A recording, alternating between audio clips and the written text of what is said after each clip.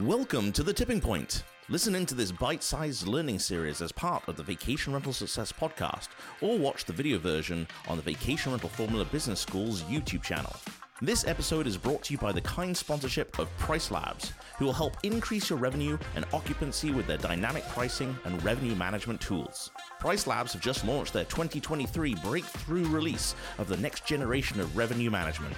This brand new cutting-edge solution leverages hyper-local data to optimize rates and increase your revenues like never before.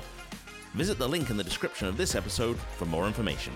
Get ready to fire up your business. Here's your host, Heather Bayer. So welcome back to another episode of The Tipping Point. This week we're diving into an aspect of business that can seem perhaps a tad dull, but I promise it's like the trusty recipe card for Grandma's secret cookies. You're so glad she took the time to write it out so generations to come can benefit. So I ran a property management company for 20 years, and one of my biggest regrets is that we didn't start off by documenting everything we did. Like many entrepreneurs, I kept everything in my head, and it wasn't until much later on we started to write it all down, and wow, what a lot of time that saved going forward. So today we're talking about standard operating procedures, or SOPs, or you could also call them smooth operations processes. When I started thinking about this, Sade's smooth operator became that earworm in my head, and it is now. So that's because by the end of today's episode, you'll be armed with knowledge on why you need SOPs, what parts of your business need them, and how to create and use them. So let's get started. We're going to talk about the why, the what, and the how, and then I'm going to break it down step by step. So let's begin with the why. You know, from a practical perspective, SOPs are necessary. So you can take a day off. You can go on holiday. You can get sick and have flu and go to bed without worrying about whether your business is going to survive without you. Because if you're the only one who knows how to troubleshoot your website or your property management software when something goes wrong, you have made yourself indispensable. So say goodbye to movie nights and shopping trips and undisturbed meals, let alone an unplugged weekend away. In all seriousness, there is a big risk in not having procedures written down so other people can pick up and run with the task, feeling really confident that they're doing it right. So let's start with the benefits. Well, consistency and efficiency, for sure. You want a consistent guest experience every single time. So SOPs will ensure that will happen. And then we've got scalability. Do you dream of expanding from one rental to many? If you do, SOPs will pave the way to making sure your standards can be replicated in every property. Ease of training. So if you ever had to explain a task multiple times, we used to do that. You know, we'd hire somebody new, we didn't have anything written down, so it would take hours and hours of people time to explain everything. And of course, not everybody had the same message. So sometimes things got a little bit garbled, got a bit confused. SOPs are your voice when you're not there, and it's your consistent voice. So they act as training material for new staff so that they know exactly what to do and how, because it's written down for everybody. So do all your business functions need standard operating procedures? Well, not necessarily all, but the complex ones do. So these might include, and this is just a short list, but maybe these are the ones that you want to start with. So guest communications. What do you say? When do you say it? And how in different circumstances? How does a reservationist or somebody at the end of the telephone respond to a complaint? What's the first thing they say? What do they document? Where do they document it? That's all the things that step by step go into a standard operating procedure. So a documented workflow. For example, what communications are made after a guest makes a reservation, or the flow of text messaging during a certain period, and how to respond to inquiries. Cleaning and maintenance protocols. How do you make sure that every property is always at its best and everything is consistent and runs the same across every property? An SOP will help that happen. What happens after a guest departs? Who does what? What checklists to use? How do you document damage? Having SOPs makes all these processes run smoothly. And then there are emergency procedures, those unexpected bumps in the night. And think about it, what would happen if 2 groups of guests turn up at the same time, at the same property, thinking that they're booked for that week? And we've had that happen. Or a cleaning crew arrives to find the guests are still there, thinking they've booked another day. We had that one happen too. We developed processes out of those so anybody could actually deal with those situations and follow a prescribed formula on what to do next. Because that's a difficult one, and particularly if you've got one person who is having to manage this when nobody else is really available to help them, that SOP is super, super useful. Then there's inventory management, keeping tabs on toiletries, on snacks, on linens, on paper products, etc. So the way that inventory and supply purchasing is carried out is a procedure that needs to be documented. So those are just a few of the areas that you could consider starting with.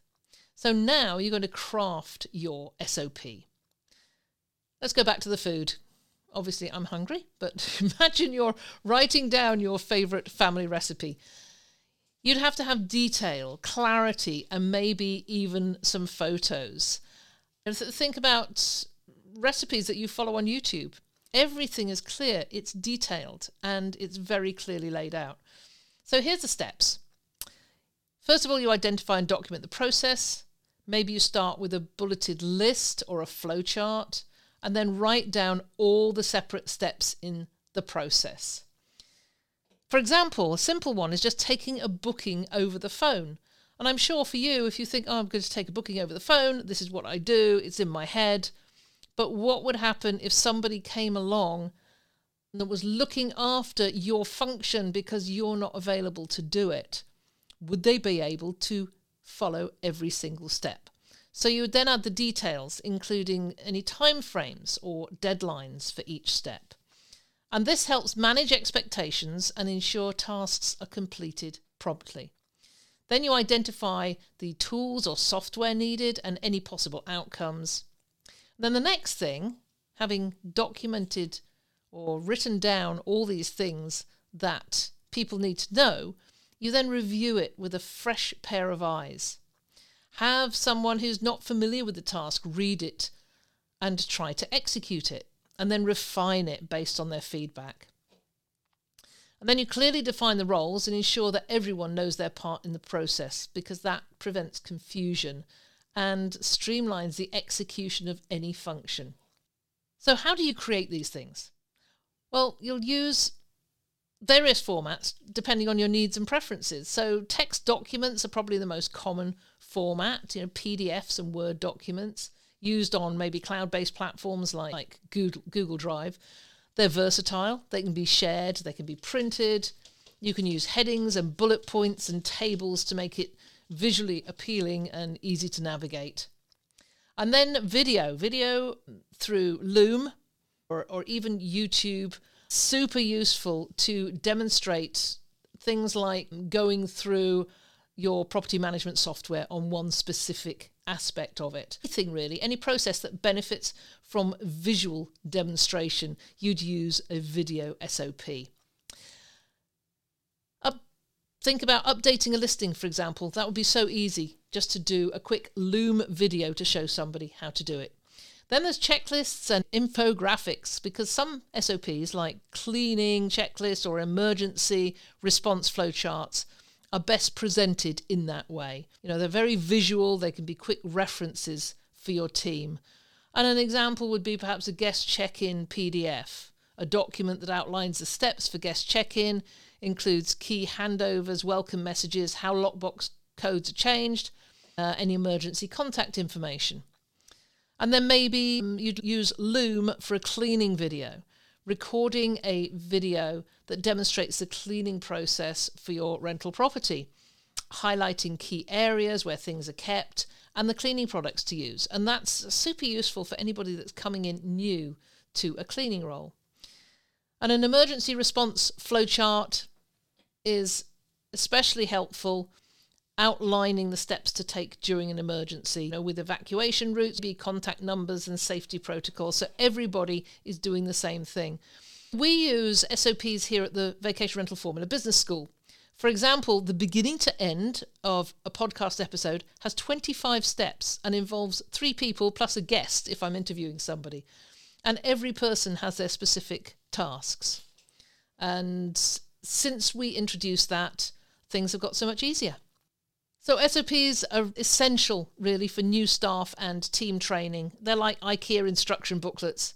And so just think of your SOPs in the same way for your new staff.